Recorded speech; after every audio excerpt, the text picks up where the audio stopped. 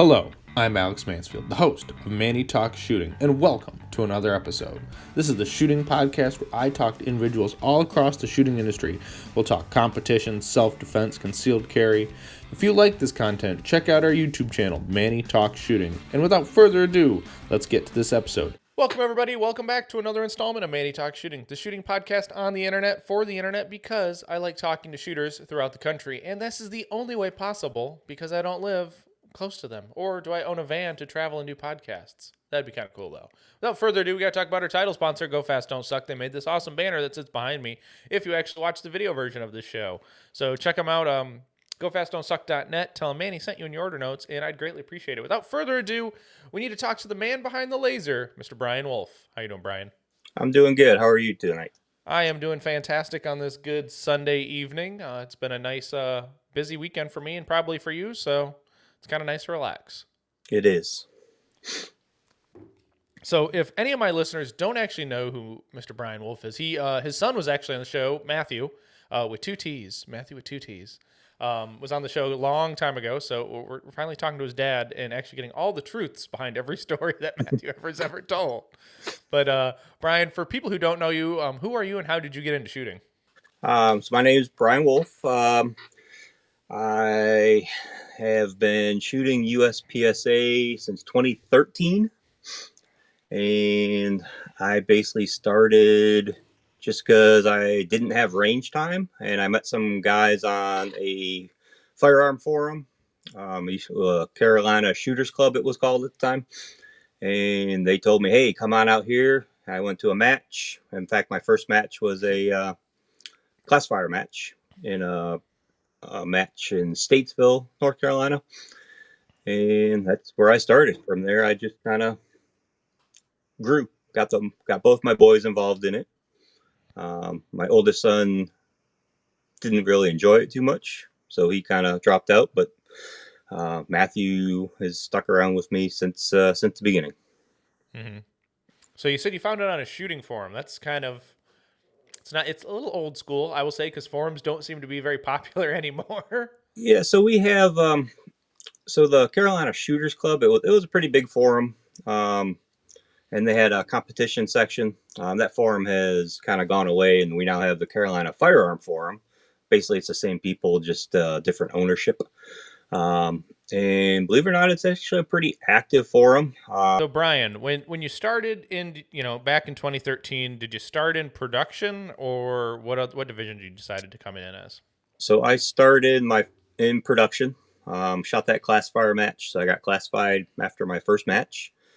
But I only shot production for, that was September. In January, I actually purchased a M&P 40, and I went into limited.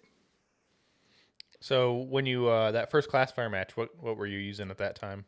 That was a M&P full size, but I think a 4 1/4 inch barrel.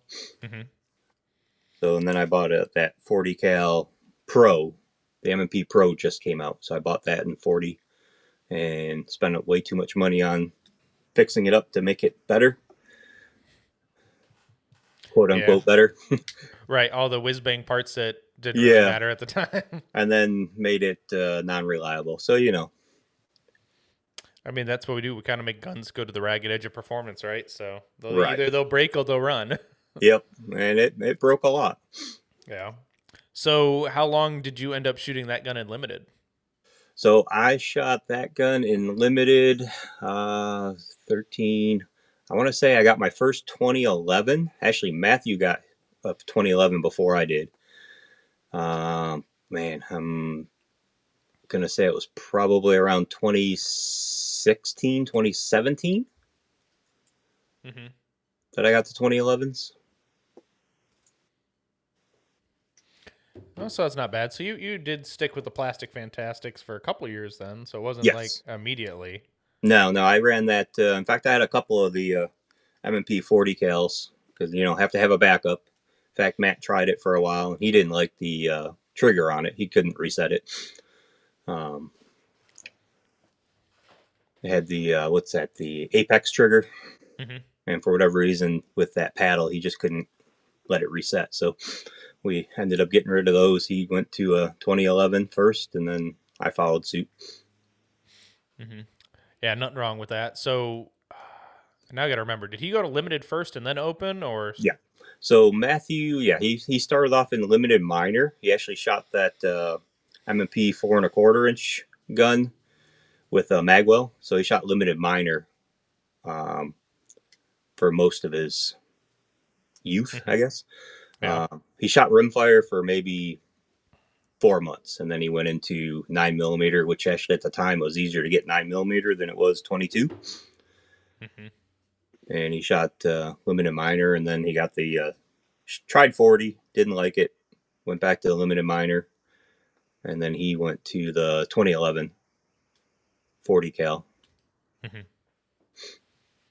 And then he just got you suckered along, and then you had to have two of them, right? Yeah, and then it was so nice I had to get one for myself. At what point did you realize that you were going to both need open guns? So he wanted to always go to open. He wanted to race with all the big dogs, and so we did that. He actually did purchase his own open gun, so that was all done by him. And I went to open mostly because eyesight. Getting Mm-hmm. older, I was having issues seeing my irons, so he shot. That's why he shot limited last year, and I shot open Mm-hmm. until we got a second open gun.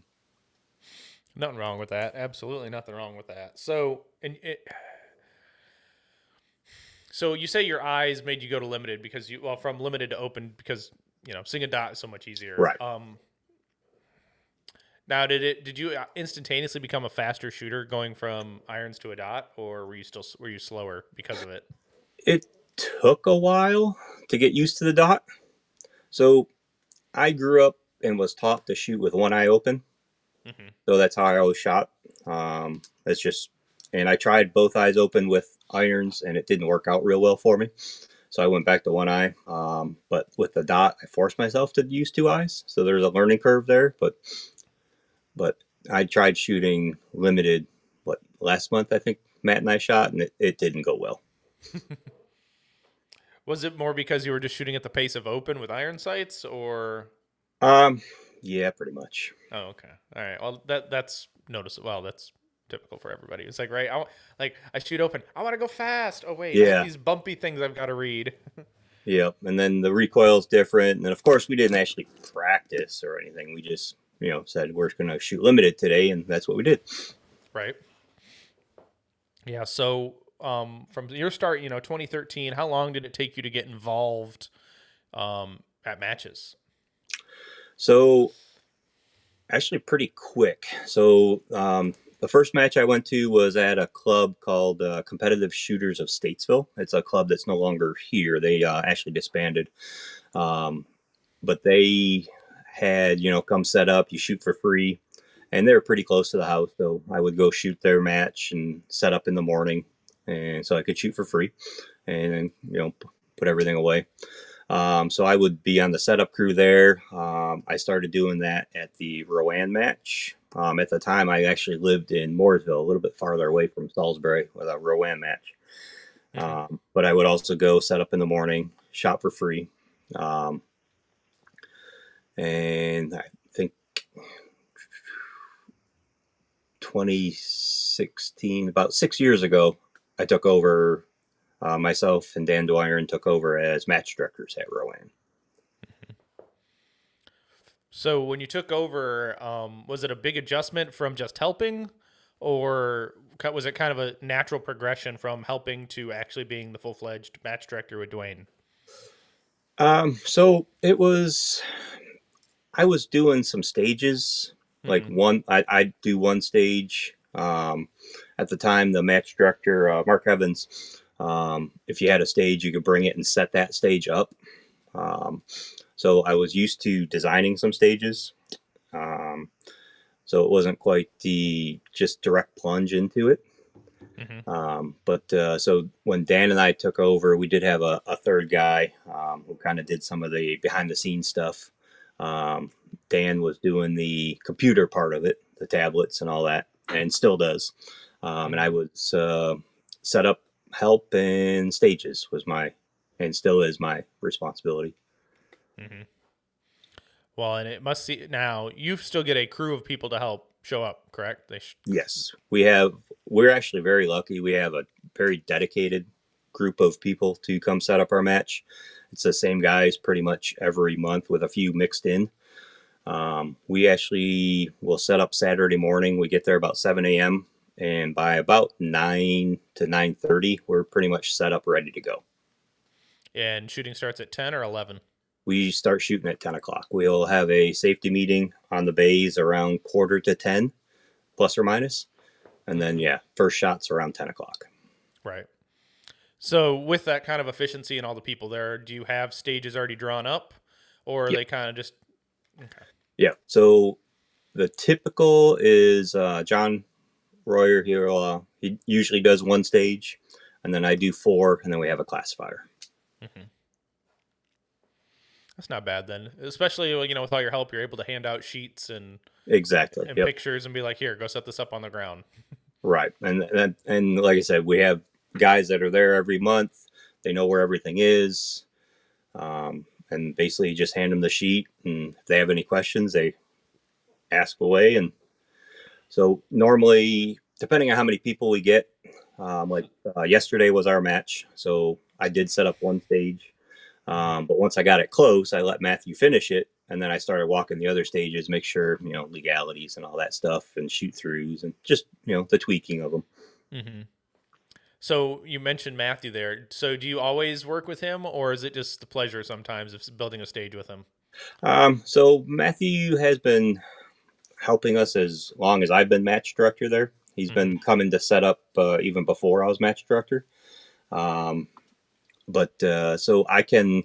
So he normally, again, depending on how many people we have, as long as we have one per stage, we have a gator and a trailer that we borrow from the club, and he'll normally distribute everybody's stuff. So we don't have to carry it.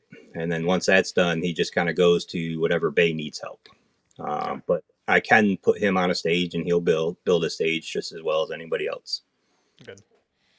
Now, are you using little 3D printed kits, or are you using like SketchUp when you design stages? No, I actually use Trident. Oh, okay. Because it's what I've always used, and it's like $10 a year. Yeah. So it's not the most sophisticated program, but it works. It definitely gets the idea across of what you want on the ground. Yeah. So with the guys that I have, they've been probably about 4 or 5 years solid with us now, and they don't always put it down the way that I have it in my head, but as long as the stage works, who cares? Mm-hmm. Right. Now, with your culture of, you've got your guys who always come help set up, does it seem like new blood is coming into that, or is it getting stagnant that way? We've had a few new guys come in. We'll have some guys show up when they can to help. But our core group, I think we have 8 or 9 core guys that show up every month. And then we have probably 4 or 5 that sometimes they're, sometimes they're not. Last month, I think we had 13 guys setting up. And then yesterday, I think we had 9. That's still a very impressive number of people helping set up. Yeah. I remember when I was very involved in my local club, there was 5 of us. You'd have 5 people setting up 6, 7 stages, and it's like, it's not very fun. No, and the setup, honestly, it's not so bad setup. I mean, it just takes longer if you're not done by 10 o'clock. Shooters just gotta wait, or the people are coming. They'll be like, "Hey, man, could I help you nail some stuff down?" And you get help that way. It's the putting away part that is tough at the end of the day. Oh, 100%. Especially when everyone's ready to go home and they're like, I don't want to Sarah down. Yeah, exactly. And you get, North Carolina, you get those 95, 100-degree days, and people tend to scoot as soon as they're done shooting. Mm-hmm. Now, have you found ways to counteract that, or is that just a very rare occurrence where people will do that? It's pretty rare. We typically, most of our shooters will stick around if nothing else, break it down and get it loaded onto the trailer or truck and then so that we can just drive it over, which is great. I mean, we have more than enough people sitting at the shed to put stuff away. But typically, I can't tell you the last time I've actually had to tear down a stage other than the stage I end on. So our shooters are pretty good. I mean, with a lot of new people, I think even with that, in our little safety meeting, we always, beg for help. Hey, help us. The more you help us, the, easier it is for us, type of thing. So we've done pretty good with that. I mean, we typically, like yesterday, I think we were leaving the range by a little after 3 o'clock. Well, that's not terrible at all then. No, that's 6 stages shot, put away, and out of there. Yep. Scores posted by then, I'm assuming too. Yep, scores are posted.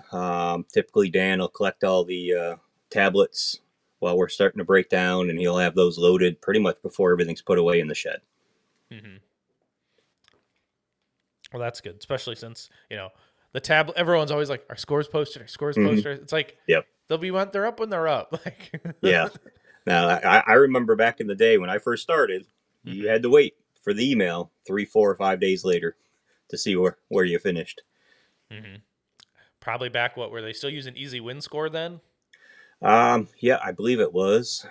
I know even when Practice Score first came out, I don't think it was quite as instant.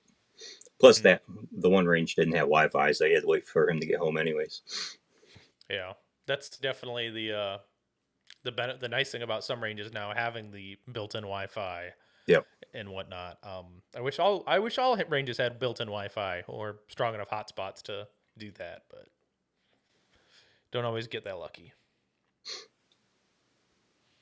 So now I forgot what I was going to ask, but it's okay because I'm going to ask a different question. So, how involved have you been with the Carolina Classic that's been hosted at your range?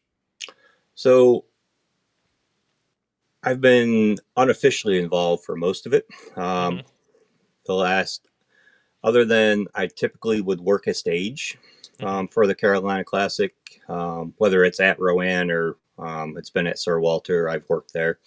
I typically would run a stage. I typically will design a stage. In fact, this year, stage 1 was mine. Now, since I've started the company, like this year, I did not work a stage. I was on-site vendor instead. But as far as that, basically whatever John asked for, I would help him. If we were building walls on a Sunday, we went and build walls. We painted, the fault lines one Sunday. Whatever he asked me to do, I'll help him out. Yeah, well, and especially it's probably very nice to help. Yourself, John, and Nathan seem to be like the little 3-company squad of amigos, right? Yep. Always doing stuff for each other, helping each other out, and it's cool to even see just jump through all the hoops. Especially since you're the monthly match director, it's kind of nice. You have the relationship with the range, and so does John, and probably makes things a lot smoother on getting access when needed. Yeah, that's one of the benefits of being a match director. We get to play with the props when we're needing to practice. Right. Nothing wrong with that. Everyone needs prop practice, right? Yeah, true story.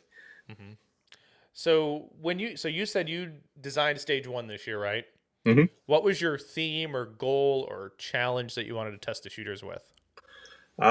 So that stage there, I was looking for, I like to design stuff with options. Everybody says, oh, we need options. Options make a great stage. I hate stages that are only one way to shoot it, whether it be forced that way or it just doesn't make sense to shoot it any other way. So I try to create a stage where move of the start position will change the dynamic of the stage, where it's not just go here, shoot here, go here, shoot here. It's like, hey, I can go 14 different directions and shoot different targets. And as a stage designer, even local match, if I can see people sitting there having a huge discussion on what to do, when to do it, then I know I did a good job designing that stage. Oh, 100%. Absolutely. Like, I agree with that. If you get all the wheels turning and people thinking, "Oh, do I enter on this target or do I take it really far Right. away?" It makes you feel good, right? Because it's not like, "Oh, I didn't give them one choice." Yeah. Yeah. There's nothing worse as a stage designer to go up and see that everybody shot the stage the same way. It's like, oh, well, I guess I only really gave you one real option. Now, were you able to keep an eye on stage one to see how people ran it? So I was where we had set up for a vendor. I was probably, I don't know, 200-300 foot away from it. So I could just, if I wasn't busy, I could walk over and just kind of glance and watch. And hmm So was your prediction true that they were able to run it different ways? yeah, there was probably at least 4 viable options on that stage this year. Um, and looking at the times, I don't know that it really mattered which way you ran it. I think it was more of a comfort zone than a better time situation. hmm Absolutely. So, what made you decide to start make stuff better? Okay. So it's one of those I always wanted to buy a laser and play with it. hmm Um, so my background is I've been a carpenter for 20 plus years. So working with wood and handyman, that kind of stuff.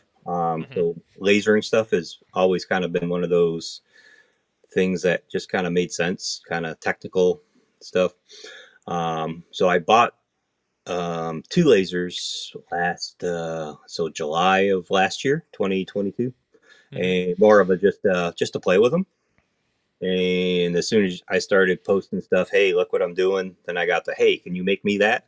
And so the little hobby turned into a little side business. hmm So it kind of just it grew quickly. So I went from having those 2 lasers to buying a third one in November of last year, and then I bought a fourth one. It was February or March of this year. So now I'm up to 4 lasers running. does that include the one that's kind of mobile that you can take to Yep, matches? that's my newest one. It's pretty cool. I know I've ordered a few things from you, and everyone was like, well, the first thing I ever saw as I wanted to send was the mag gauge, right? Yep. I Hmm. sent my mag. I ordered a mag gauge, had it directly shipped, and people are like, "Why'd you get it laser engraved?" Because I don't want no Yeah. one to steal it from me. Why Like, not? Exactly. it's like, well, I blame John because John got one lasered first. So Hmm. I was like, oh, I got to do this, right? I've got a logo, it'll work. And I don't know. I set it out every major match I've worked, like for the first stage of the day. Luckily I'm never the stage right before chrono, so they have time to figure out their crap. But no, I leave it out, and then I don't have to worry about anyone walking away with it. And if anybody Yep. walked away with it, it's kind of obvious to find. Right. You've got to either just you've got to sand take a sand like a grinder to it to get my Right. logo off. Yep. Yeah. That's like if you ever see me at a match, just look at any of my gear. hmm There's probably not much that doesn't have the Make Stuff Better logo on it. I mean, my everything. I think I did my case gauge. I've done my mag gauge. Even my pacer guns have my logo on them. That's a smart idea too. Even my speed loaders all have my logo on them. It part of it was practicing, you know, learning all the settings and the lasers, and part of it was we've been known to leave stuff on stages, and at least now I know they're exactly mine. Right, exactly. Now it seems like lasers nowadays are the new 3D printers of the world, right? Yeah, like if you go on Facebook, there's tons of groups and there's tons of people buying them. The thing is with lasers, it's not you hit a button and it just magically does stuff. I mean, to a degree, it does, but I can show you many boxes of stuff in the house that got destroyed hmm just because I was practicing. Yeah. Well, if you don't practice, you're never going to learn, and you're never going to know what the limit is of how bad Yeah. you can mess up, right? Oh yeah. I mean, I've melted some stuff. I mean, I filled that garage full of smoke a couple of times. hmm The question is, can you still park in your garage? No, I never No. could. No. Oh, it's always Yeah. been a storage Yeah. location. It was never a parking area. So Gotcha. Yeah. It seems like that's up here. Like my garage is hopefully next year we're gonna be able to park in the garage because we finally got a shed to put all of our lawn equipment in, so we can no, like. yeah, no, no. I don't think I've ever in my whole life had a garage I could park in. Hmm. It's always the garage has always been a shop of some sort. Gotcha. Now, so with the lasers, what was your first biggest project that you were really proud of?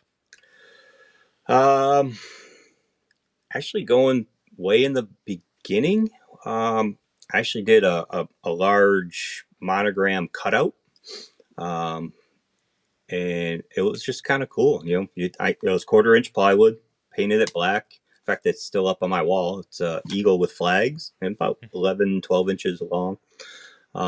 It just was cool. I mean, I didn't know what I was doing, Mm-hmm. and I think on that project I did smoke out the garage because I didn't have the back in the beginning. I didn't know what I was doing. I didn't have the you know the air filtration or any of that stuff. I just hit the button and saw what would happen. Right. But Yeah. So you've got to have at least a basic or decent understanding of like CAD or some, or vector files, because.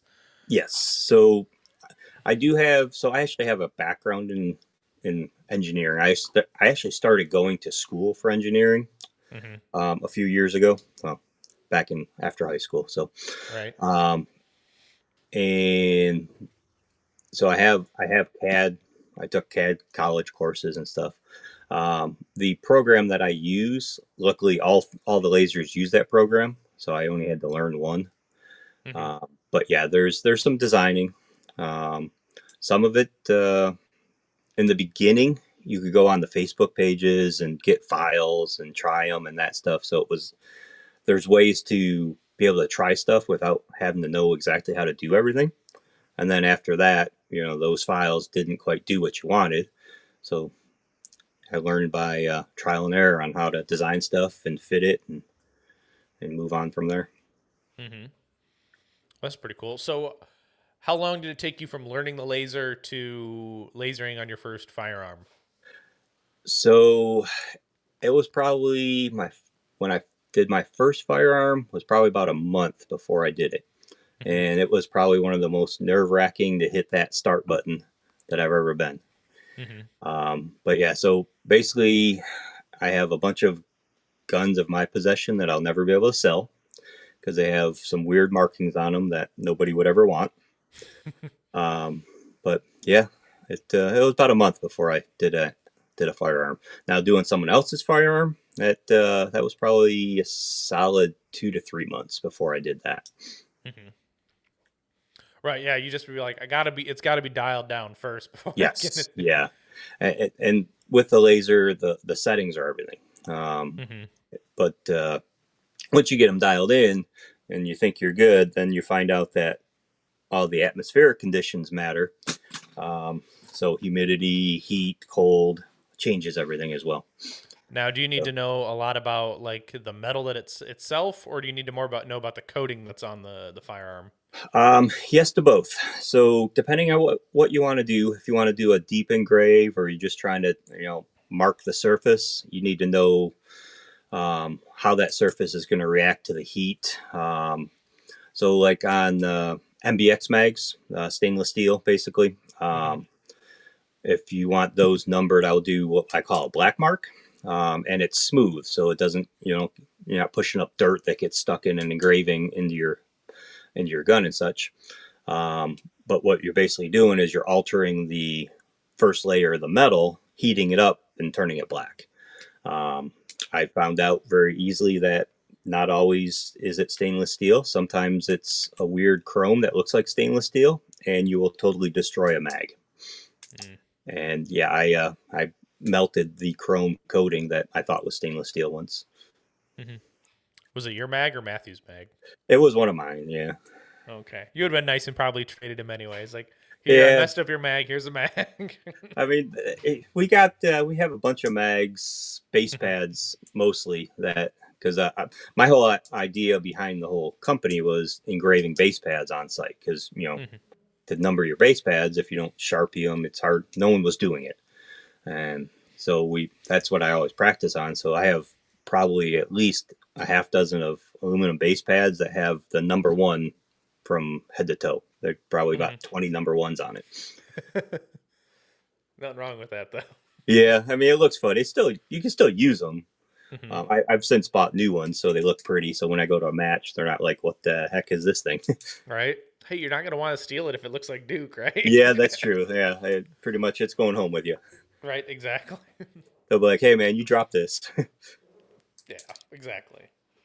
Or now that's probably the cool thing is being able to take someone's idea or vision and then put it to a piece of material, right? Yep. So like, God, you did those clocks. It seems like did Hmm. did you have to then because you talked about your woodworking background too. Did you have to get the stencil and then cut them all out and then you got to laser them? Nope. So the clocks that I did for North Carolina, and actually, if you've seen them on Instagram or that, that's all cut out with the laser. Mm-hmm. So the one laser I have does wood. It cuts through. I can cut through up to a half-inch plywood with Mm-hmm. that one. It's slow, but it'll do it. Quarter inch is a little easier.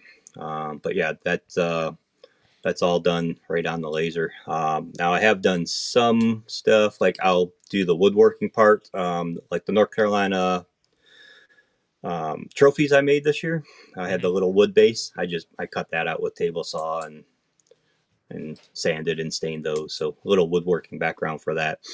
But yeah, any of the clocks or any of the detailed wood parts is all cut out through the laser. Gotcha. Now, how difficult is it to do that slate-like material? So the slate's not bad. That it's again, it's just knowing which setting to use. So with slate, you can kind of do a couple of different things. Like if it's coaster, you don't really want to engrave deep because then you'll just the when your cup sweats, it'll pool on it. So you only want to kind of mark the surface. So it's a different setting versus like when I did the trophies for the falling steel, and then John his plaque we made for him. Mm-hmm. That's actually in there a little deeper. It's actually engraved. It's not just a surface mark. So it's just a different setting, different speed with the laser and that. And those I use a fiber laser with Mm-hmm. because it's a little faster. Gotcha. Well, it seems like you've really mastered your. Would you say you're a master of the laser now, or are you still Um, learning?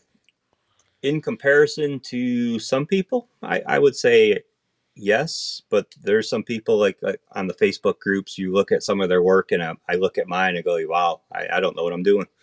But Mm-hmm. yeah, there's some guys that are just like unbelievable. But I'm getting there. I mean, like I said, every project gets a little bit better. You learn a little bit more. Mm-hmm. Absolutely, yeah. And if you can't take, you're at least going to take one thing away from that project, right? It's like, oh, well, maybe I could turn the laser up a little bit faster, or it needed to be on longer. Or, Exactly. I mean that's the biggest thing is finding out how to make it look the way you want it the fastest possible. I mean, mm-hmm. if it's taken 3 days to make something, you're only charging $20. Probably really not worth your time. Right. And I'm assuming with your lasers, you've got to do preventative maintenance or change nozzles or heads or something like Um, that. Believe it or not, not really. So they have a very long lifespan. These types of lasers. There's some others that do have a very short lifespan, and you got to change tubes. And I didn't get involved with that type of laser because of that reason. So it does kind of limit me on speed and some of the material I can work with. Um, but the lasers I have, as long as you keep them clean, they pretty much should run continuous. Mm-hmm. Oh, that's nice. So if you could project in 5 years, where would you like to see make stuff better be at? Oh, as far as a dream or reality, Do both. um, if, in a perfect world dream, I would love to do it full time. I mean, if I could do it as my full time job, that would be awesome. Um, Do I see that happening? Probably not. But my goal for short term within the next few years, I'm sponsoring more matches. Next year, I think we're on slate for 5 matches right now, and on-site vendoring, and kind of up that. I mean, it's kind of a fine balance because I still do have to, work for a living to actually pay the bills. So I can't be at every match every weekend. It was kind of nice when Rowan was hosting A6 in North Carolina because it's only a 10-minute drive, so not a whole lot of travel time involved to vendor there. But so next year we're traveling quite a bit, so we're going to see how it plays out. Kind of go a little bit slow into it, but pick up some steam in the next 5 years on it. Well, that'll be nice, and that's that's everyone's dream, right? To be able to do the full-time thing, Right. Like Nathan Carter. I'll say he's very, very lucky to do what he does for a living now instead of what he was doing for a living. Right. I don't know if he made it off better for more free time or not, because working in the career him and John used to work, is like fast paced. You're always working, but no free time. Right. True. I always make fun of John though. It's like, so you behind schedule, or you had a schedule due to whatever happened on Sunday. But that's always a fun part. But and it's cool. Like I said earlier, you three are like the three amigos because you're always collaborating at something. It seems like.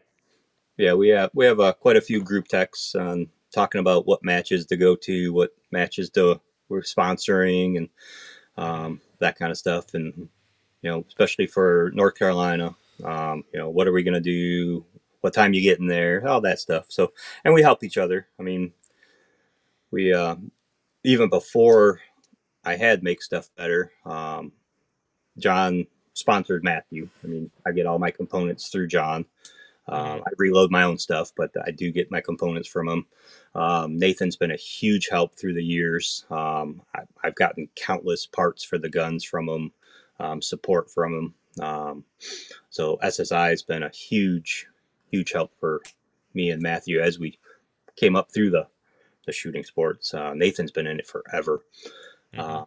So now I just like to give back to them. I laser for those guys, and they're like, "How much?" I said, "Just a big hug, man. That's all I want." Yeah, that's always a cool thing too. I see now that Nathan's got a little bit into lasering on some of the parts, but yeah, he bought himself a little laser, and so he can mark some of his parts and stuff. Yep. Especially I think the last one I saw was his alpha droppers. Yeah. The powder funnels, which probably fly off the shelves like hotcakes as it is. Yep. Like I have one in my press because yeah. it's the best bullet. It's the best powder dropper out there. Yeah, I got one in each of mine. So I'm surprised that you actually load your own ammo. You just don't go over to John's and be like, "Load, please." Yeah. I'm not saying it. So I do actually get some ammo from him. We started shooting Glock matches this past year. Nathan kind of got us into it, and it's fun. But I don't want to switch to 9 minor because I'm basically set up for open, and it's just kind of a pain. So I'll just, hey John, I need 400 rounds, so we're gonna go to the Glock match, and we usually barter for services and get some ammo that way. But I've always enjoyed reloading, so it's kind of therapeutic until it became more of a need rather than a hobby. So I still pull a handle. It's not automated yet. I do run a 1050 though, so it's not terrible.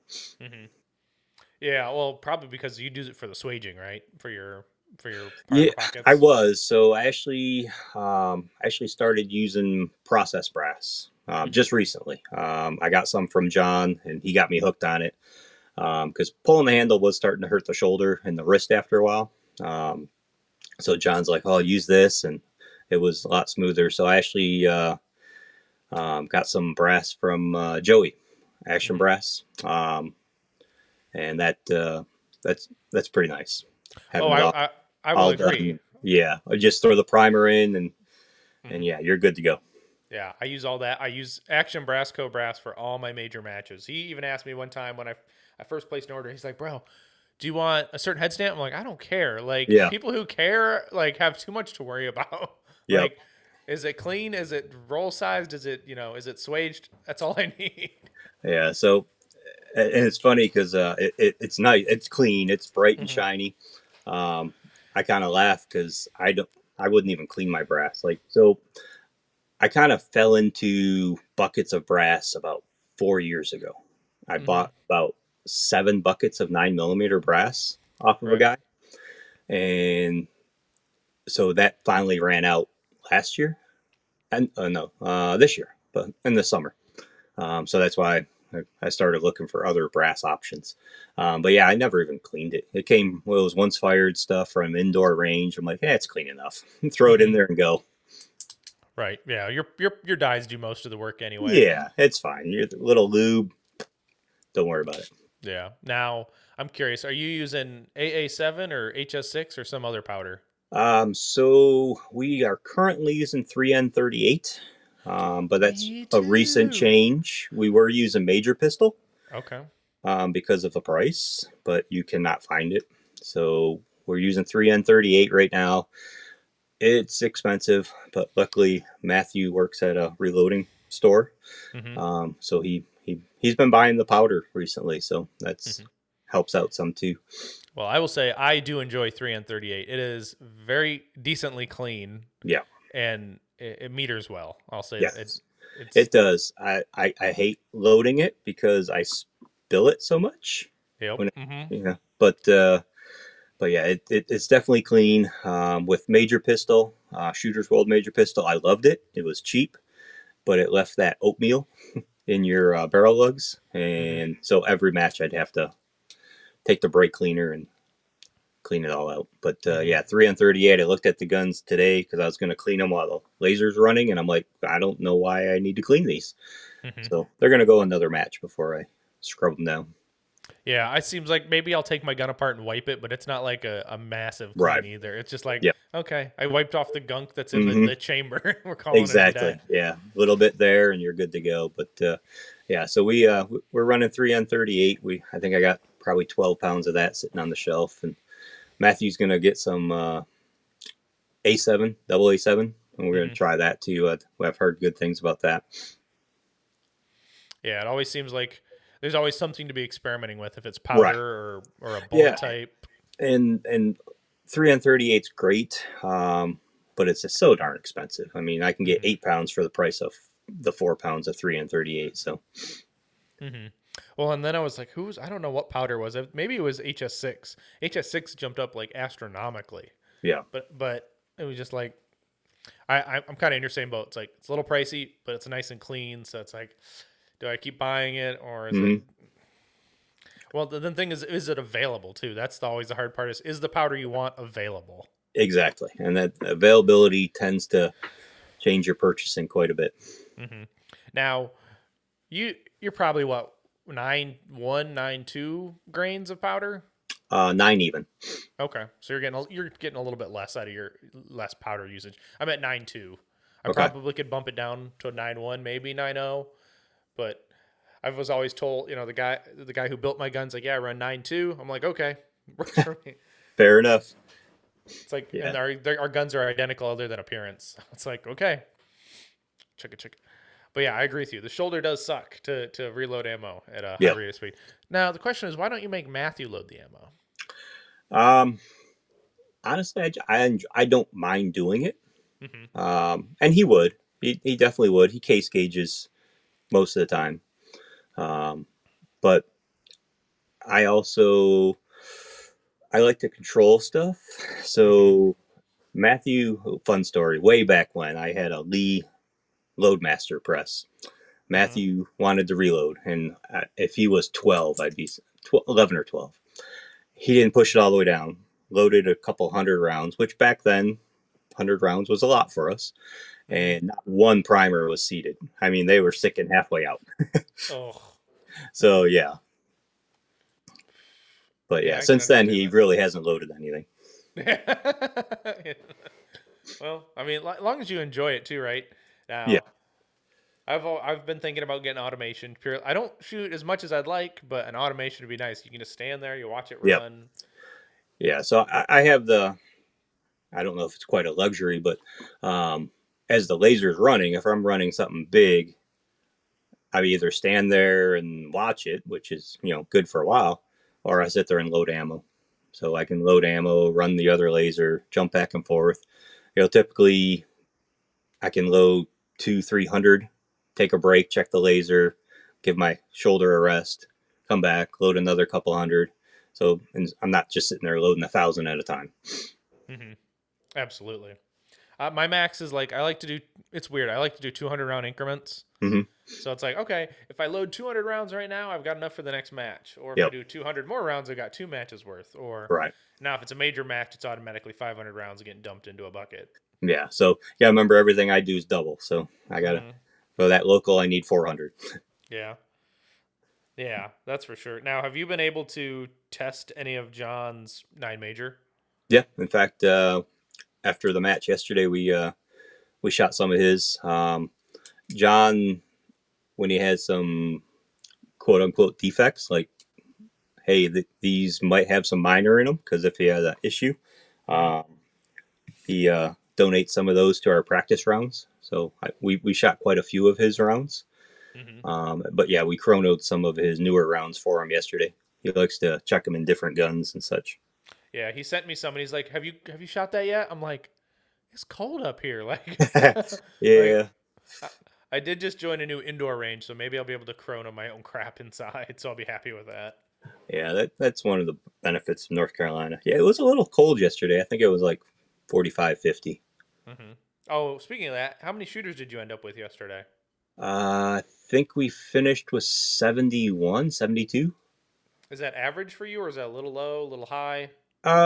For this time of year, that's probably about par for the course. We typically get 70 to 80. Our max is 84. We kind of cap it um, just because we don't want to, we could probably have more back before COVID. We would the match would um, fill in about 10 minutes. Like we would fill it to 90, knowing that people would drop out to get to 84 by Friday. Um, but yeah, we would cap it at 90 and we would have the match filled in less than 10, 15 minutes.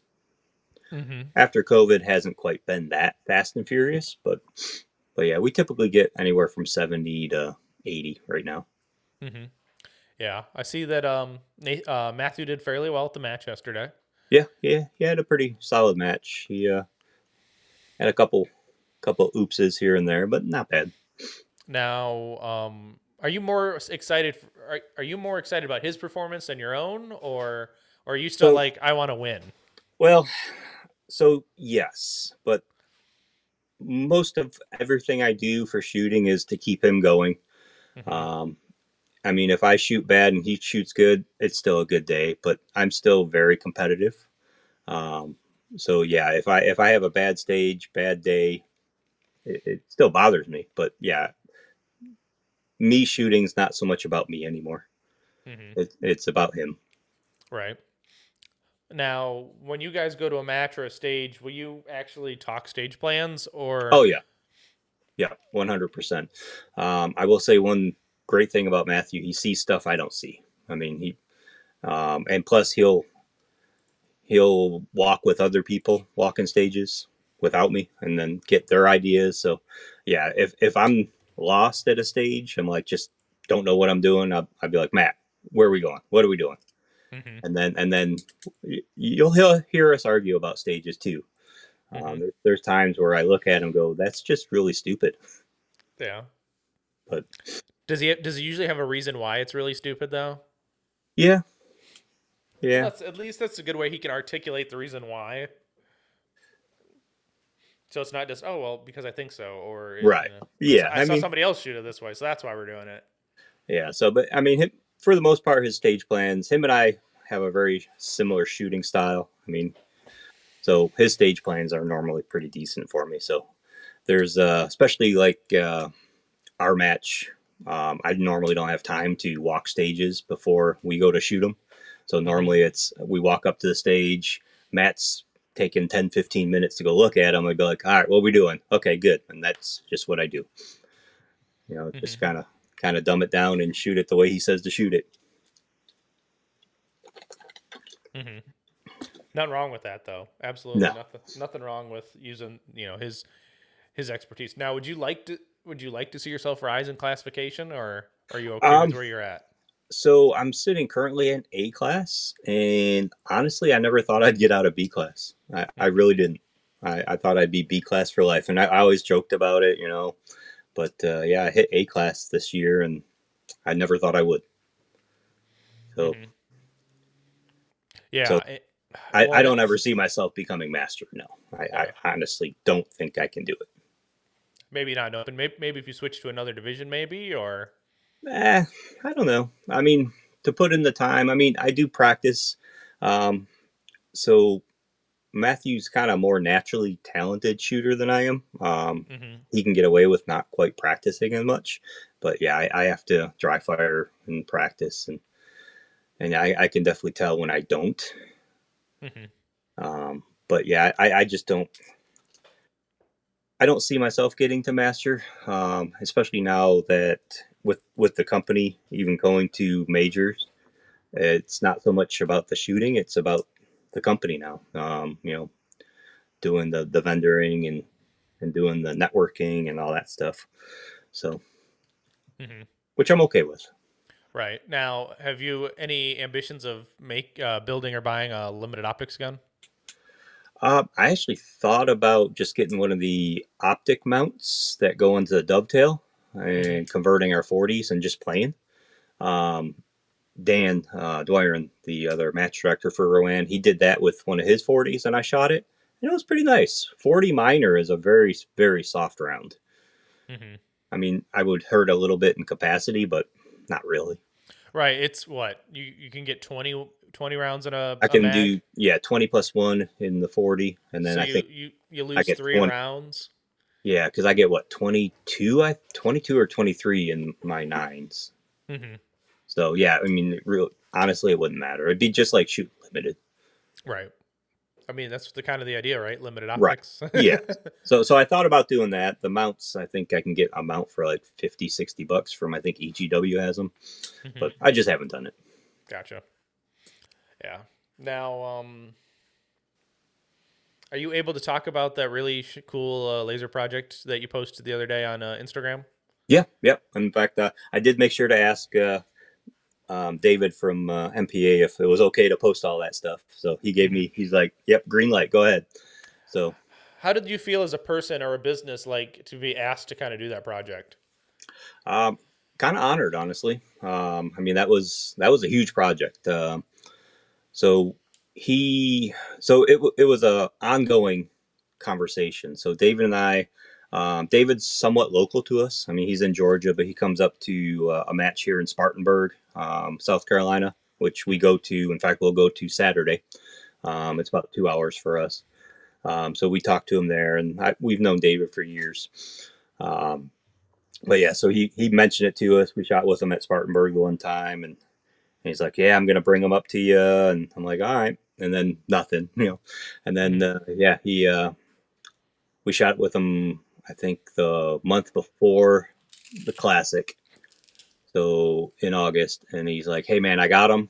They're ready to go." I said, "Okay, bring them to the Carolina Classic," and he did. Show me what he wanted, and he's like, "I want this one. Just if it has a flat surface, I want scroll work on it." I said, "Okay, you got it." Now, with that, the MPAs, they've got that tri-top look on Mm-hmm. the very front, like Yep. the whole gun, really. How challenging is that to take in with the laser? Because it's not necessarily a flat level surface. Right.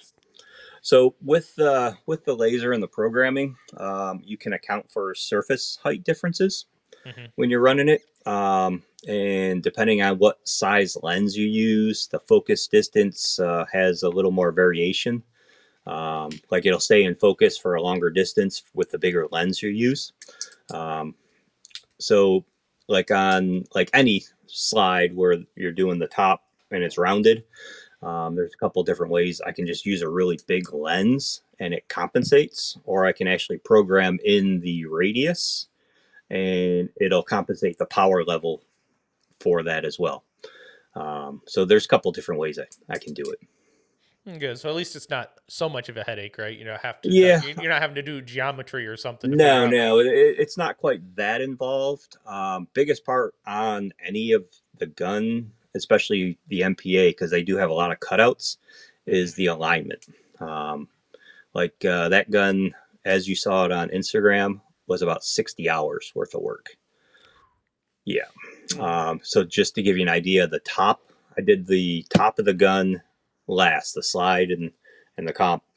It took me 5 hours just to get the pattern correct. All in pre-work, right? Like in the Yes. program. Yep. Just doing the programming, doing the lineup, um, getting everything sized correctly. Yeah, I did it on a Sunday morning. I think I started at like 7 a.m. and I didn't hit go until a little after 12. Mm-hmm. Now, when you did the barrel, I'm sorry, the comp and the slide, did you have to protect the barrel inside then too, or? Nope. So I basically took all those parts. So any cutout that was on there, Mm-hmm. I took that out of the pattern. Oh, okay. So it just didn't laser in there. So it and hard to see in the pictures, but if you look around any of the cutouts, there's actually a border that goes all the way around. Okay. So, like, I'm assuming in your program you can take like a scaled picture of the part, right? And then Mm-hmm. kind of that's how you're playing within your. Yep. Yeah. So kind of the quick and easy version is I'll basically draw a rectangle and get it close, and then so that will give me the overall length and height of what I'm working on, and say side of the slide. You take that, and then I take a picture, and it's got to be very perfectly flat. So I actually have a picture cube I use that lets me take a picture of everything perfectly distance flat, and then put that in the program, and I size that picture to my rectangle that's the exact size, and then I can I trace it out for any cutouts, Mm-hmm. and then I sit there and I frame it on the actual slide and do tweaks. So I got to go all the way around the slide, tweaking every line because it's never perfect from that stage. Mm-hmm. And so I'm moving that line, you know, a few thousandths of an inch each time, just kind of moving around, and it's tedious, but Mm-hmm. only way I know how to do it. I mean, somebody that's done this for a while might have a better way, but that's the way I taught myself to do it. Mm-hmm. Well, that's the cool part, right? Take yourself pretty much from I bought a laser, I have the manual to now I'm playing with other cool things, right? Like Right. Yeah. that's the cool thing, right? Is that you're self-made. You didn't go to school to be a laser runner. No, most of it, I went to the school of YouTube Mm-hmm. to learn most of it, and then the rest is just trial and error. I had some junk slides. Actually, Nathan Carter has a good relationship with Akai Custom Guns, and he Mm-hmm. donated about 6 slides. So that's where I got my start, was some junk Akai slides. Mm-hmm. There you go. That's not bad at all then. Now, you was it your gun or did you put it on Matthew's gun, the Superman logo? That's on mine. Okay. What do you love Superman or is it just like an Oh easy yeah. logo to play with? No, I've always been Superman. In fact, I have a Superman tattoo, um, and I also have a Superman light switch cover that I've had since 1983. I think we looked it up. Wow. And yeah, it's moved with me 7 times now. Does your wife be like, "Why are we still taking this No, around?" no. It's. I mean, like I said, I had it as a kid. I used to glow in the dark. It's since worn out, but yeah, I Mm-hmm. still have it. In fact, it's in my bedroom. It's Mm-hmm. for the light switch that goes outside to let the dogs out. Mm-hmm. That's pretty cool. No, I'm a decent superhero fan. I guess my one of my favorite superheroes is Cap. Is Shazam. Yeah. Yep. Hmm. Shazam was always cool because he was kind of like Superman, but he wasn't Superman. He was just a kid who Right. imbued with magic who had all these cool attributes. So But yeah, nothing wrong with being a superhero fan or Superman in general. Yep. It's kind of sad. Henry Cavill won't be doing Superman anymore, so they'll have to find a new guy. Yeah. I mean, I grew up with Christopher Reeve. He was always my Superman. Yep. God, yeah. Now, okay, so we've talked about Superman a little bit. Who's your Batman, though? Uh, yeah, I was never a huge Batman fan. Um, but honestly, going by the movies, Michael Keaton probably was one of the better ones. Mm-hmm. Yeah, he was always a good Batman. I like him a lot more than not Ben Affleck. God, what Clooney. Clooney, yeah, Yeah, Clooney was, yeah, that was a yeah, bad one. Bad he movie. was a terrible Batman. Yeah, Yeah. Affleck, okay, but yeah, Yep. Keaton, Yep. Bale was really good, but reason I like Keaton is because Jack Nicholson is his Joker. yeah. That was money right there. I will say Heath Ledger's Joker was pretty epic, but Hmm. yeah, Yeah, those two will probably be the better known villain. The Jokers, in my opinion. I'm not a big fan yep. of the Jared Leto Joker. No, I didn't. I tried watching that the one day, and I didn't make it more than 20 minutes. Yeah. At some point, you're just like, it's not. It doesn't work. Yeah, I'll try another day. Yeah. Well, even though he never played him in person, Mark Hamill, Luke Skywalker, did the voice for the animated Joker. Hmm. His voice is very good for that role, though, too. Yep. See, nothing wrong with being a nerd, people. It's okay. No, it's all right. Right. It's just like gun nerds, right? We all talk about now. Now, here's a good question: are you a gun guy or are you a competitor? Yes, Mm-hmm. but I don't have a ton of guns. Right. Yeah. You don't just go buy a gun to own a gun. You buy it because No, it's got to have a purpose. most Essentially. everything I have has a purpose. And honestly, up until recently, like if we won a gun at a match, we'd sell it so we could get ammo. It was just a way to help pay for the shooting. Right. Up until recently, we actually started keeping the guns because the business is actually paying for a lot of the ammo, believe it or not. Um, but yeah, I mean, yeah, I don't have a huge gun collection. Mm-hmm. Right. Everything's Expensive gun collection, but yeah. Open guns aren't. They're just nah, investments. yep, No one can say they're anything otherwise because they're investments that are more likely to break. yeah. Well, yeah, exactly. That's in fact, Matt and I were talking. We're getting some fireballs with the 3N38 yesterday because it's dark out. It was rainy and cloudy, and Matt's like wondering if it's gonna wear out the barrel. I'm like, who cares? We're Mm-hmm. probably gonna crack them in a year or two anyway. So what's the difference? Right. Yeah. You just get a new barrel. You put a new Yeah, comp on it, and that's the hard part too. Though right now is having to get new comps. Like the binary engineering comp on my gun hmm doesn't make them anymore. no. So we have we're actually running the Brazos barrel and comp, the Mm-hmm. one piece. So it's all one piece, not threaded on. Mm. So I kind of like those. We had the Barstow, but the Brazos was cheaper. Mm-hmm. Saved $100.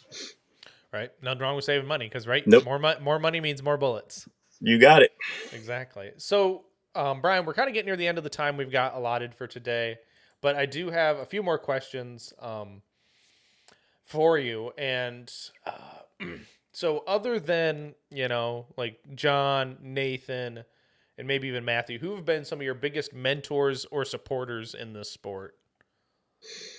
Um, in the sport itself, so I will say we Matthew and I both were part of Tom's Castro's shooting academy for a while, Mm-hmm. and he actually did help me quite a bit.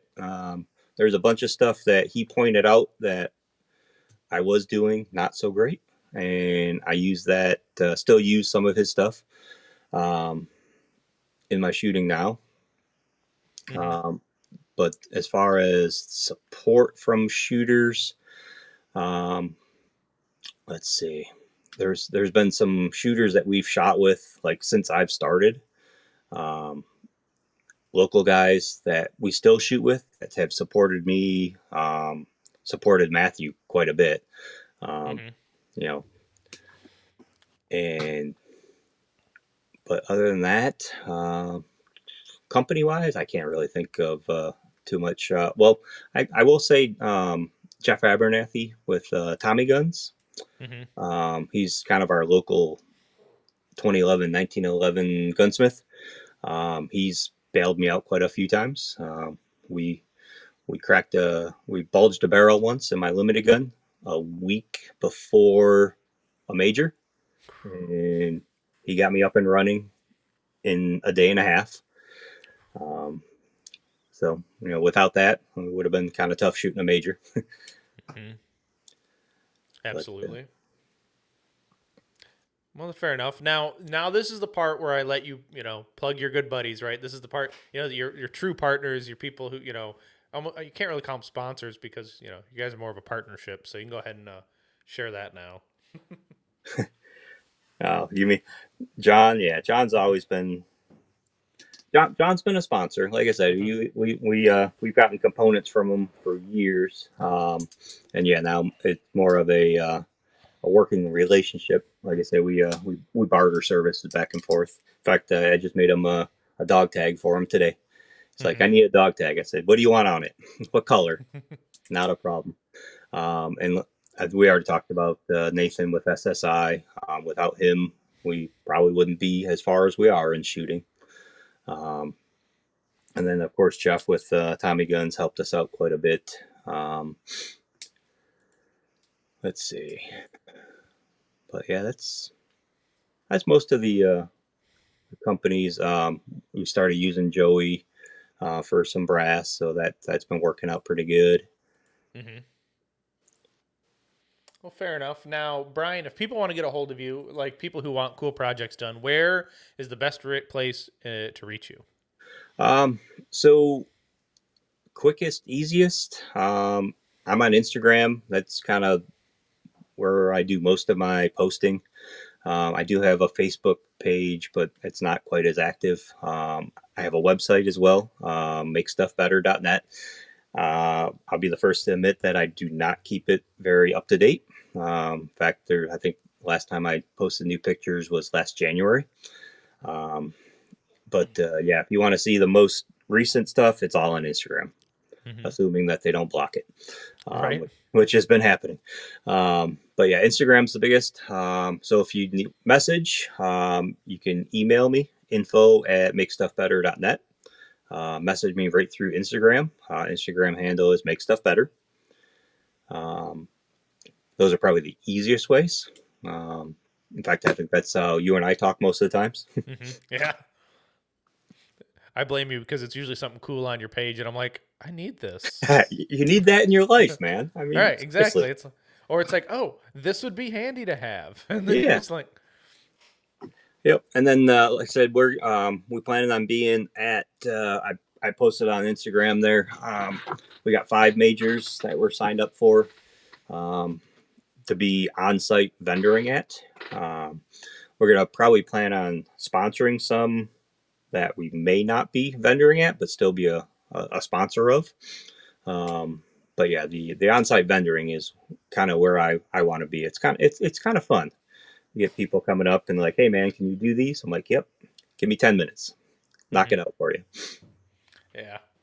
That's always cool. And especially you get to see the gratification of the person right there and then. It's like, cool, I get this done. Yep. Yeah. Yeah. So so I did it this past spring. My first time I did it, we did a Glock match here in North Carolina, in Cherryville. It's about hour-ish away from the house. And I only had I had a small laser at the time, which would do vinyl base pad, or aluminum base pads pretty well.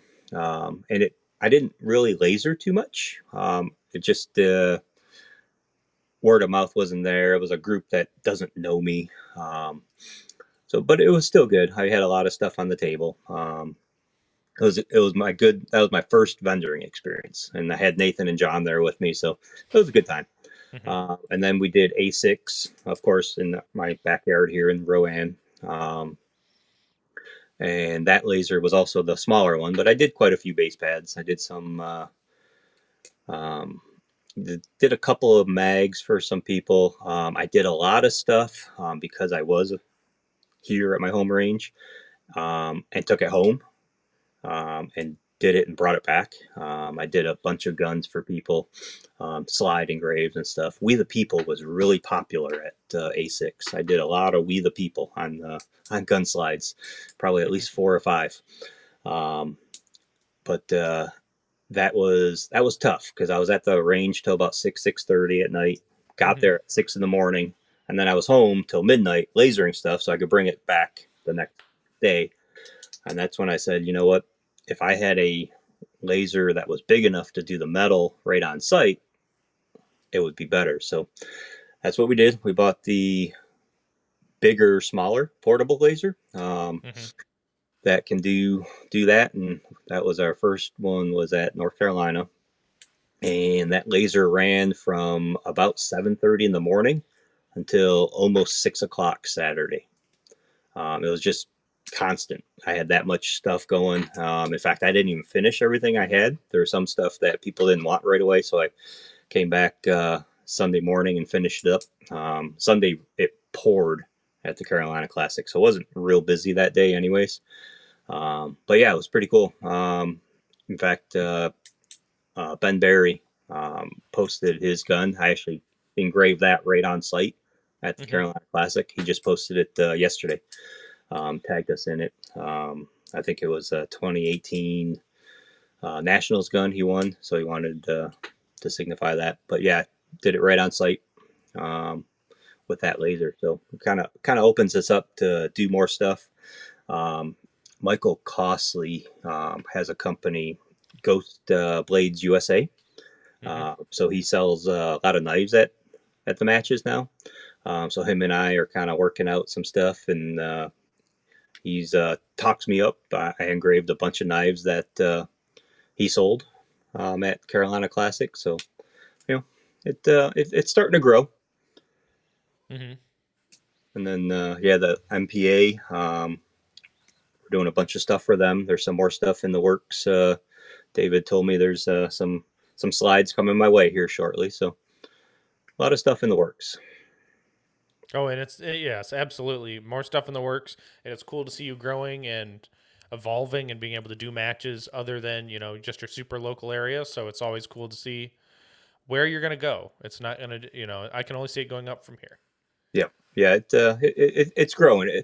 Honestly, if you would have told me that I would have done a full MPA gun last year, I wouldn't have believed you. I'm like, no, there's no way.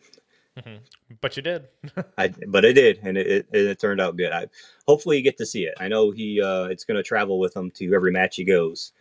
He did show me a picture. He did get it. I believe it's black nitride. Don't quote me on what coating. It's black. So he did send me a picture of it. Just to see what it looked like after the coating, because actually that's the only gun that I've ever done that's been coated. So any of mine that I've done, I just oil them. I've never recoated them since engraving, so I was kind of curious to make sure that it looks good even after the coating goes on it. Absolutely, yeah. That's the cool part about it, whatever it turns into. Well, Brian, brother, I appreciate your time tonight, and thank you for chatting to me. I had a blast, and I got to learn a bit about the lasing process, learned more about you, and all the cool things that you actually do for us in the shooting sports. So thank you there. But as always, listeners, get out and do things, and I will see you on the next one.